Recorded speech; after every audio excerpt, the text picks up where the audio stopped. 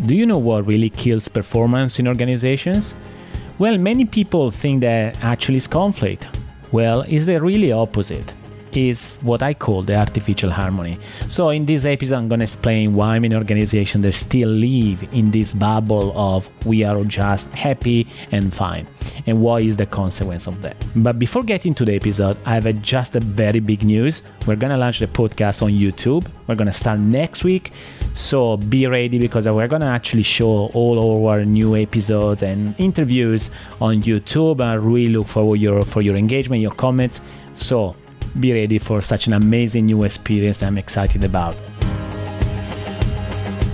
So, let's get into the episode. Hi everyone, and welcome back to a new episode of the World Class Leader Show, and I hope you had amazing holidays.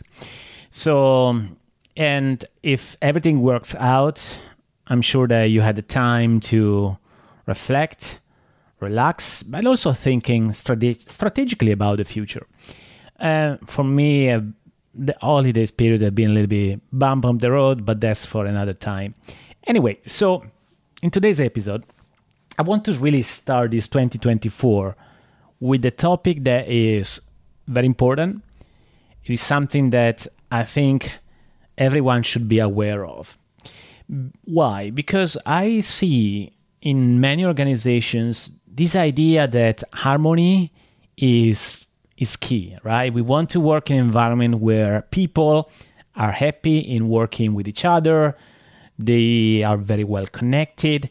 And everything looks great.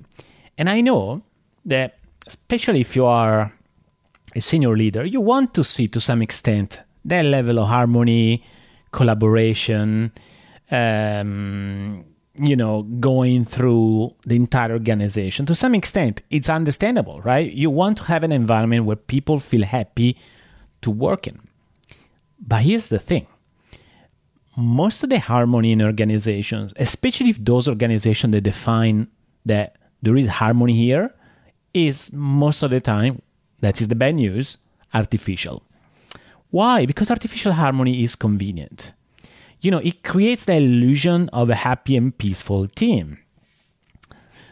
Typical sentences that leaders say, when it comes to that is something like, I don't want to hear problems. Yeah, I don't want to see people arguing. I don't want to see, people raising their voices, all that stuff. All of that creates an environment where people, feel cohesive, they're working well together.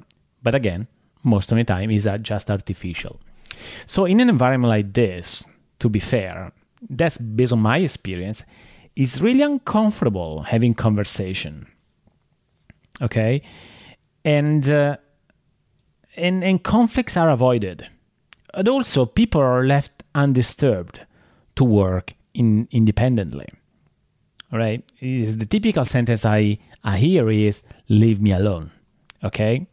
Now, despite its apparent appeal, artificial harmony actually kills performance. And that's the point I want to make today. Because look, great results occur when there is a constructive conflict, where diverse ideas and perspectives actually are openly discussed and shared.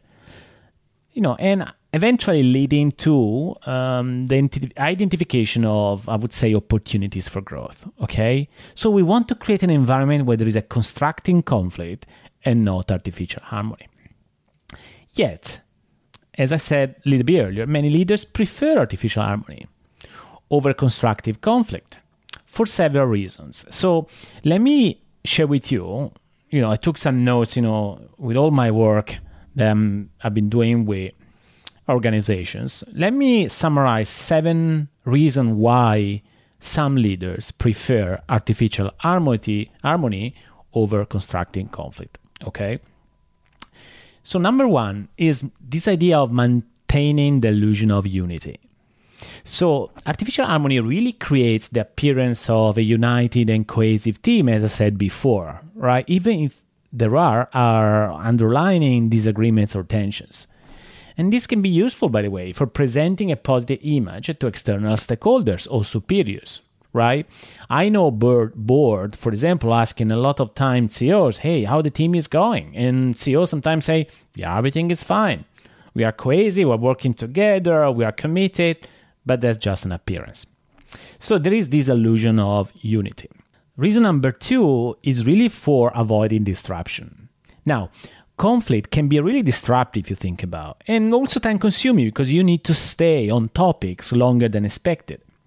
And leaders might fear that addressing conflicts openly could lead to delays in decision making, for example, and eventually hinder progress on important tasks or projects. Now, here's my experience.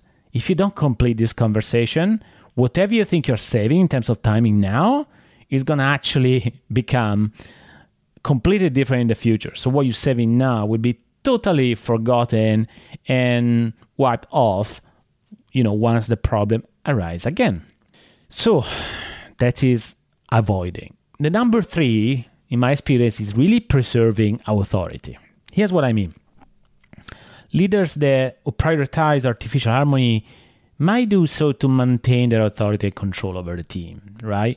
So they might feel that allowing open conflict could challenge their leadership or undermine their position, okay?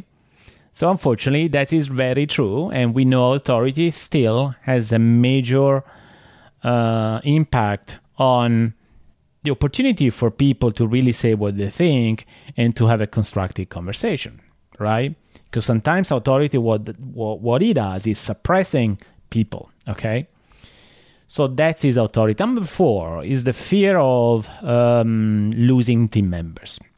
And that's, again, is very, very important. So leaders might worry that, addressing conflicts openly could lead to team members leaving or becoming demotivated. So artificial harmony actually might seem like a way to prevent this and retain team members, right? Because, here's the reason. Because we, perceive that a good environment is a productive and high-performance culture, which is not, at least from an artificial harmony standpoint. So that's fear of losing people. Number 5 is desire for consensus. And that's, again, it's very, very typical, right? So some leaders believe that seeking consensus, avoiding conflict, leads to better team cohesion and cooperation. So they might think that conflict could really fragment the team and reduce overall productivity. And that's, again, it's very, very normal, unfortunately, right? So consensus. Number 6 is perception of conflict as negative, right? And that is a misperception primarily related to conflict, right? So some leaders view conflict as inherently negative and disruptive, right? Failing to recognize that constructive conflict can lead to better ideas and improve problem solving and innovation, okay? And again, constructive conflict is not negative environment, which is very important to underscore here, okay? And finally, number 7, I would call the personal discomfort. So that's really more personal style, right? So some leaders might not feel equipped to handle conflict effectively and fear making the situation worse. So they're there sitting, waiting, and they don't know what to do. So artificial harmony might seem like an easier way to avoid uncomfortable conversations. And again, I never seen in my whole experience, organization, they become high performance without having uncomfortable conversations. So it's impossible. So that was discomfort. So as a recap, so we said, number 1, the illusion of unity and communicate that externally, the avoiding disruption, preserving authority, fear of losing team members, desire for consensus, perception of conflict as negative, and finally, personal discomfort. So, right, maybe you have a question now for me. Okay, Andrea, where shall we go from here, right? So what can we do? Well, I think in each of these 7 points, there is already an answer for you. Because if you are doing any of these 7 things, now you know that essentially you are supporting, promoting, even unconsciously artificial harmony in your organization. So my suggestion really is, very simply, unaddressed conflict can lead to resentment, reduced trust, and decreased team performance, which is really a kind of paradigm shift. So you have to address conflict. So great leaders, on the other end, in my experience, really recognize the value of constructive conflict. They do, and they provoke it intentionally. So really they encourage their team to openly share diverse perspectives to find better ideas and solutions. And again, they do it now, and that is the key, by preventing personal attacks. And that is the difference. So constructive conflict is not personal attack. You might think, well, Andrea, it's a fine line. It is. But as everything in leadership is a fine line. You have to walk on the fine line, understanding whether the constructive conflict is good enough or it might lead into personal attack. If that is the case, you have to stop there.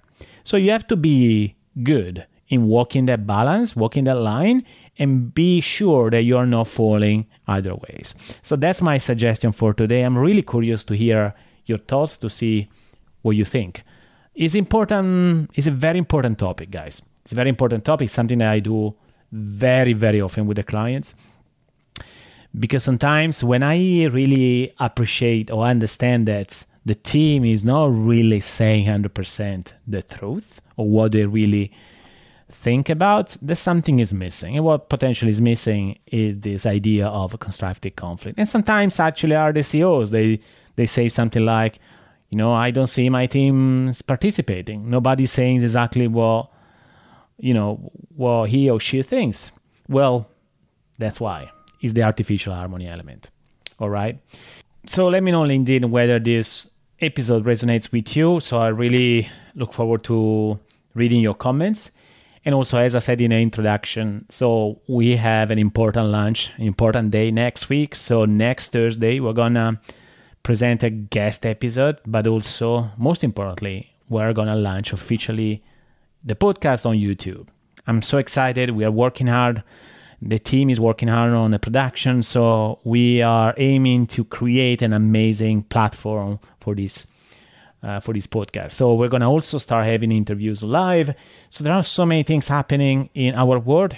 So watch out and also be ready to engage on YouTube, because that's what we are going to do soon. So thank you so much for being with me today, and I wish you an amazing 2024.